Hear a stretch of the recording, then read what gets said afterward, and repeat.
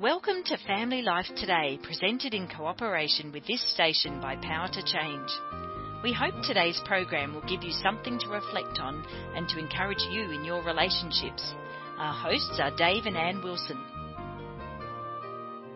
We've been talking this week with Hillary Ferrer. She's the Mama Bear Apologetics woman. She helps us answer questions that our kids are asking about God, and it's been some great programs. And if you missed them, go on to our Family Life Podcast Network and download those and listen to them. But today we wanted to do something a little different with her and actually her husband as well. Yeah, it's fun because Hillary's husband, John, has come into the studio with us.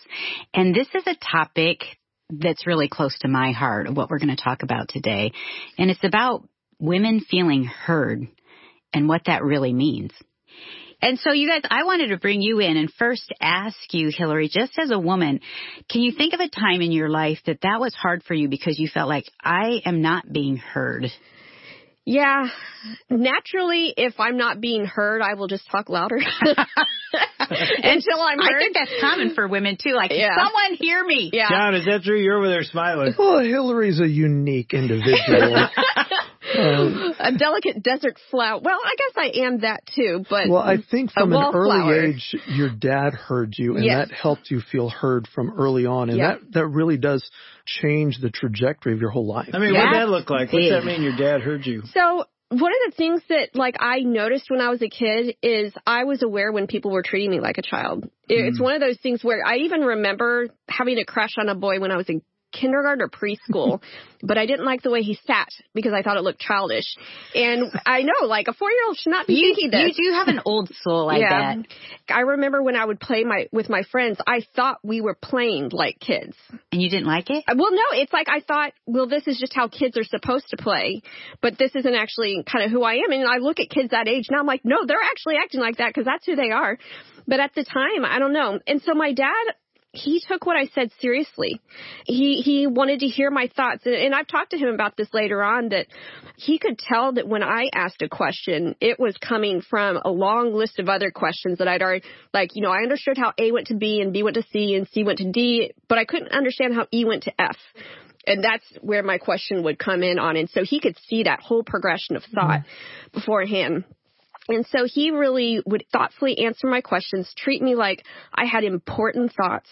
He heard you. Yeah, he did. And he treated me as, with the unique giftings that I had, and didn't mind me asking questions. And not only did he not mind me asking questions, he encouraged me to ask more questions. And even now, he's still like this. John will always joke about when he's out to, dinner or something with us. So, if one of us has a question, it's just a shot in the dark who's going to whip out their phone first to try to find the answer to it, because we're question askers. We're interested in the same thing. So I think he made me feel very heard and like my thoughts were important. But I remember this was not the case with my peers.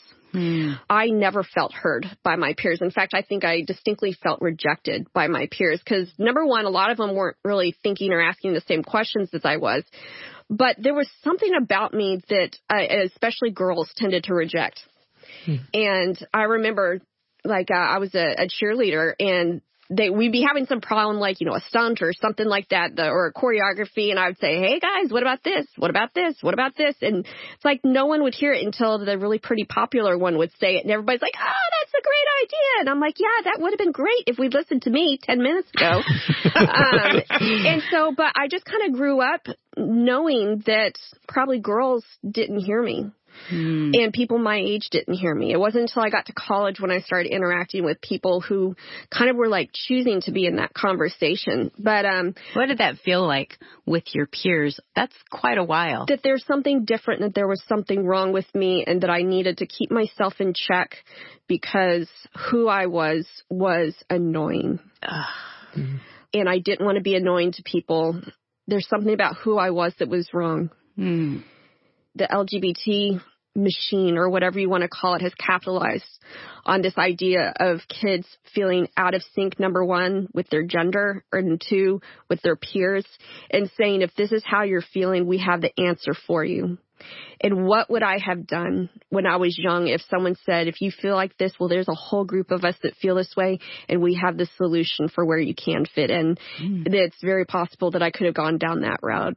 But I think a lot more people than we even recognize. I think even sometimes the pretty and popular girls feel unheard and unseen, because who knows if who they're portraying is the real person. I think in my life, I felt like my dad didn't hear me. And being the youngest of 4, I felt like my brothers were certainly heard. Yeah. But I was trying to get my dad's attention and trying to perform so he would hear me or see me. And so maybe I felt like my peers heard me, but to have that gaping wound of my dad never hearing me, it's interesting that we both had it in different places, but the result was the same. Kind of that, what's wrong with me that I'm not being heard? And that's hard. Tell me about when you really felt like God hears me. I'm thinking of Psalm 34:17 that says, the righteous cry out, and the Lord hears them. He delivers them from all their troubles. I think one particular time when I knew the Lord just didn't hear me, but he was really making a point to say, I see you, and everything that's about to happen is with my knowledge. It's not because I've forgotten you. And that was before I was diagnosed with cancer, which was back in 2010. I'd been having pain for about a year and didn't know where it was coming from. And as it got worse and worse, I remember at this one point before I started having some of the tests that finally did reveal what was going on, every little tiny prayer I prayed, the Lord answered. It was stuff like, I need a parking space, please, because I just didn't feel well enough to walk in somewhere. Or at the time, I worked as a teacher, and in the summer times I tutored. So I was just like, I can't do this today. I need them to cancel, and they would cancel. Or I had previously been a photographer, and I have this photo shoot that I'm supposed to do. Please let them cancel. And it would rain.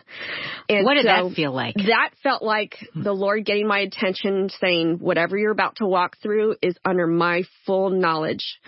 Because I think suffering, knowing that the Lord is walking through it with you, is different than suffering and feeling like it's because the Lord's like, I didn't realize what was going on there. Hold on. Let me. He was completely in control of it, and he wanted to get my attention to show me I am listening to you right now. And so that was one of the things that gave me peace, so that when that diagnosis of cancer did come down, instead of it being like this bomb that rocked my world, it was more like I saw a tornado from really far away, and I was just starting to strap myself in and be like, okay, it's about to get bumpy. Let's prepare for it. And then when it comes, you're like, yep, this is what I prepared for. I felt really blessed that he kind of gave me a heads up. And it might have been because I was listening for that. I don't know if my experience is different than other people's or why, but that was a time that I really felt like the Lord was getting my attention. We talked about a little bit how many times in marriage women don't feel heard. And honestly, for us, one of the loneliest times for me was in our marriage. And I've heard other women say that as well. But you did not say that. I'm the opposite. Talk about that. So I like to tell my husband that verse that talks about husbands, live with your wives in understanding. That's what your PhD should be in. Give John's background a little bit. Let's just brag on him. Yes. So I had forgotten about my love of apologetics before we got married. And so when he and I first started interacting, it kind of sparked that love again. And I think he could see everything. All this ministry that I'm doing now is probably more of a surprise to me than it is to him, because he saw this in me back when we were dating. Like how long ago? They've been married 15 years. 2006? Yeah, so 2006. Yeah, our first date was an apologetics conference. William Lane Craig, God, Time, and the Cosmological Argument. And you really went to I thought you were talking about your conversation. We really went to an apologetics conference. As our first date. Date. But we lived on opposite sides of the country. I was in South Carolina at the time, having just finished up or about to finish up my Master's of Divinity at Southern Evangelical Seminary, and she was in California. So we weren't going to, happen across each other at a coffee shop in, Missouri or whatever. We couldn't meet in the middle there, so we had to meet online. And that's a big risk. Anybody who's dated before knows that distance relationships where you haven't met in person, there's a big risk.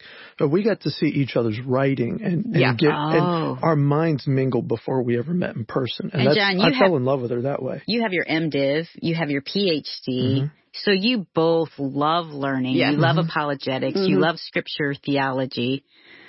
So you saw that part of Hillary And you wanted to pull that out. Well, I think part of what it means to be heard is to be seen and to be valued. When you see them and value who they are, then those little acknowledgments that you're hearing them, they mean so much more. But if someone's just nodding, saying, yep, I hear you, sure thing, right away, it doesn't sound like you're really hearing them, even if they're listening. You know, you might distinguish between hearing and listening, something like that. But as a husband, part of what I can do to really hear Hillary is to acknowledge that I see her. I see where she's at. I see where she's coming from. And I value who she is and where she's at. And what I'm good at. You were able to pull out things. So I like people to know that John basically was in grad school for 12 years to do what I'm doing now. So an MDiv is that's a 120-hour program. Some of them are shorter. Mine some of them are shorter. Being, His was 120 graduate level hours onto a THM and then onto a PhD. And I was all prepared to be the little wifey poo that was, following him around to apologetics conferences and the professor's wife having the kids over, after class for worldview discussions and all that stuff. But because once I got cancer, all our employment decisions revolved around who had health care. And so when all the professor jobs went to adjuncts that didn't have health care, he had to sacrifice basically his academic trajectory in order to be at a job that would provide me health care, to the point of where my now Dr. Ferrer, is working on a manufacturing line making windows and now doors, supporting me, and to not make me feel guilty for basically doing this ministry and doing whatever. He always talked about how I'm your garden. So going into marriage, we recognize that everybody has to figure out what their marriage is going to look like beneath the glory of God. And I see Hillary, and going into marriage, I knew she's my garden, and whatever public ministry I may have, if I fail at home, I failed. My first and foremost job as a husband is to make sure that my garden flourishes and to invest and bless her. So seeing her as someone to cultivate and see her ministry flourish, that's a blessing to me. We're on the same team. It's us against the world when it comes down to it. That's something he says to me all the time, is like, if we're just frustrated with each other, he'll just be, we're on the same team, we're on the same team. Yeah. Well, I'm sitting here looking at you, John, thinking, okay, here's a dude with a PhD, like you said, 12 years of graduate school, and you're not telling anybody that. You're not like jumping in front of Hillary going, hey, by the way. You didn't say, hey, I'm Dr. John Ferrer today. Well, people start acting weird around me when I say I'm a doctor. Well, some of them want to show me some, rash and ask me if it's normal, but then I have to clarify, okay, not that kind of doctor. But once they realize I've got this ministry training and I've got this theological training, they change their language, they change their body language, they start acting fake around me, and I don't get to meet the real person then. Not to mention there's a higher standard of expectations. They expect me to never do stupid stuff. And even if you've got a PhD, you still forget where you leave your keys every once in a while. But let me ask you this. When you watch Hillary thrive in what God's given her and created in her and through her in Mama Bear Apologetics and her ministry, what does that do to you? When my garden flourishes, I consider that an honor to the gardener. I look at what Hillary does, and I'm reminded of one of these lessons within the Henry Blackaby Experiencing God series that I did back in high school. Find where God is working and join him there. Right. I've tried to do different kinds of ministry things, writing and speaking, debates, preaching, teaching, all sorts of different things. And, God's blessed that, but nothing like what I've seen here. Nothing like what I've seen with Mama Bear. And there's a real need there. She's not just doing something that she enjoys. She's addressing a very thirsty ground with life-giving water. For sure. And there's a lot of women out there who felt marginalized in the whole apologetics community and thus disempowered when it comes to training up their kids. But when she says Mama Bear Apologetics, it's like a light goes off. They get it. Because they recognize, I'm defending the faith by defending my family. And you don't have to revert to football and military analogies all the time and go into, stereotypically masculine framing for it all to do apologetics. You can do apologetics in a deeply feminine way because there's nothing so feminine and yet fierce as a mama bear protecting her cubs. Mm-hmm. That's not a compromise of her femininity. That's an exercise of it. And she's been able to develop that concept and to unleash it into the world. And I think part of it's because I can be by her side and she can run an idea by me. Mm-hmm. We can interact over this stuff, and she's that much more empowered because of that. It reminds me of when we were with Howard Hendricks' wife, Jeannie. He was a Dallas professor. And we were all like, he had this big personality. And Jeannie was a little more quiet. Mm-hmm. And somebody said, Jeannie, what's it like to be married to Howard when he's so big? And do you ever feel lost? And do you ever feel forgotten? Or do you feel like you've lost your voice? Mm-hmm. And she's just calm and cool. And she goes, oh, girls. I know something about Howard that nobody knows. We're all like, tell us. We're on the edge of our seat. Yes, here it comes. And she goes, Howard would be nothing without me. And we're all like, yes, it's so true. And John, what you're saying is the same thing. Like, I'm the wind beneath I'll those. say it. Yes. I will say it. This ministry would not have gone anywhere without John. So first I thought, well, it'll be a blog and maybe we'll do some podcasts. I did not feel confident enough to even post anything because I thought as soon as I post someone's going to poke a hole in the logic and say, well, you haven't thought about this. But knowing that John had the background that he has, I would run everything I wrote by him. And I never thought I was going to have original thoughts. I even thought, well, I guess my goal is going to be to present the same things that everybody else is presenting, but just presenting it, for moms. And Hillary, your podcast is like at the top. Like you are doing so well. That's amazing considering that we didn't record for like at all last year. So that's just a testament that the Lord is working in this. So having John be able to kind of be that second set of eyes, that are an educated set of eyes, knowing that if I'm saying something stupid that someone else has already said and some 13th century philosopher already addressed this, he'll know about it. And so I would run it by him and put it on there. But it got to the point where I realized I was saying things that he hadn't heard anyone else say. Mm-hmm. And for the first time, I thought, well, maybe I do have original thoughts. And the way that I piece together information is just different than the way other people have, which, right there is how maybe I've had a disconnect maybe with some of my peers because it is a different way. And you're funny. You're funny when you do it. Thanks. Well, speaking of being heard, you've got a unique voice. And I don't know that you realized early on that what you offered was different from what's out there. Yeah, I don't think I did, but you were doing practical apologetics, and I've read a lot of apologetics. I've interacted with a lot of apologists. I've been at events in the green room talking with folks who are coming up next. So I get to interact with this stuff, and for the most part, there's few exceptions. For the most part, they weren't doing practical apologetics. They weren't equipping lay people, normal people who don't have advanced degrees. They aren't necessarily equipping them to do this with folks who aren't also educated. They were, for the most part, saying, here's some of the arguments, here's some of the evidence, go do with it what you will. Mm-hmm. But there wasn't that layman's learner that's communicating how to go apply this stuff. John, talk to the husband whose wife has told him over and over, you don't hear me. You don't see me. I'm not a priority to you. How would you encourage him to be able to be there for his wife? It's not a bad idea to every once in a while just say, I see you, and pause and literally consciously see her where she's at. Tell her one or two things in your own words that she just told you, communicating that you've heard her, and then identify one or two things that are valuable about her to you. I'm telling you guys, just a guy does that. A husband does that, so she'll probably cry. Yeah. Ann is tearing up. I'm tearing but you know what that says? She's married to a guy who hasn't done a good job of that. No, you do that. Now. No, I mean, yeah, now. And also learning how to ask for it, because I think that's good, Hillary. A lot of times women she don't makes know. It easy, by the way.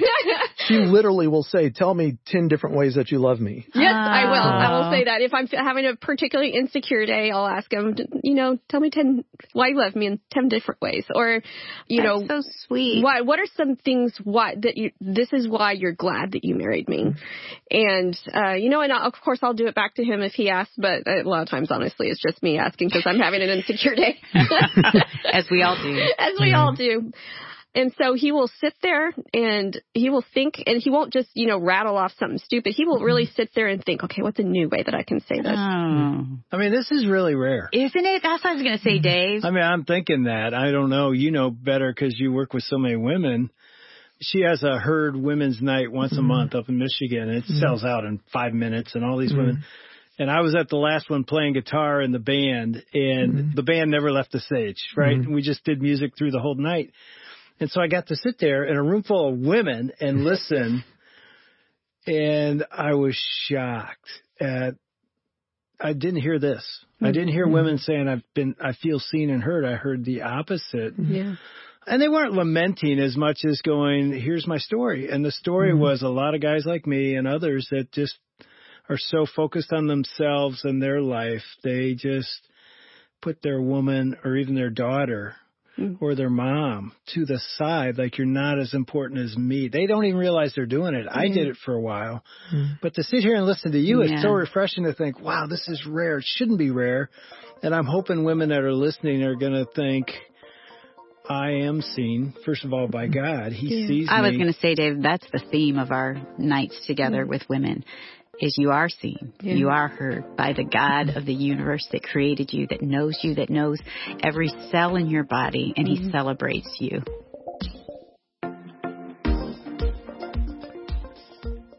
We want to thank Dave and Ann Wilson and their team for another edition of Family Life Today.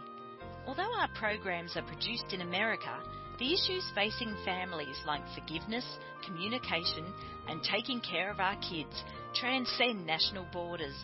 These issues profoundly affect relationships everywhere.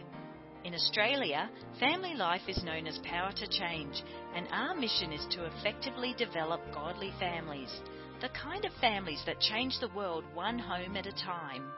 A key part of our mission includes strengthening marriages and families all around the world. We want to do whatever we can to bring timeless truths to the challenges you face as you seek to strengthen your family and join us in changing the world. Do you want to impact couples in your neighbourhood? Consider joining with us at Power to Change to lead a Home Builders Couples Marriage Workshop that focuses on practically applying the truth of Scripture to our lives. Email radio@powertochange.org.au or check out our website, families.powertochange.org.au, under the Helping Couples tab for more information and to get started today. We hope you can join us again on Monday right here for another Family Life Today.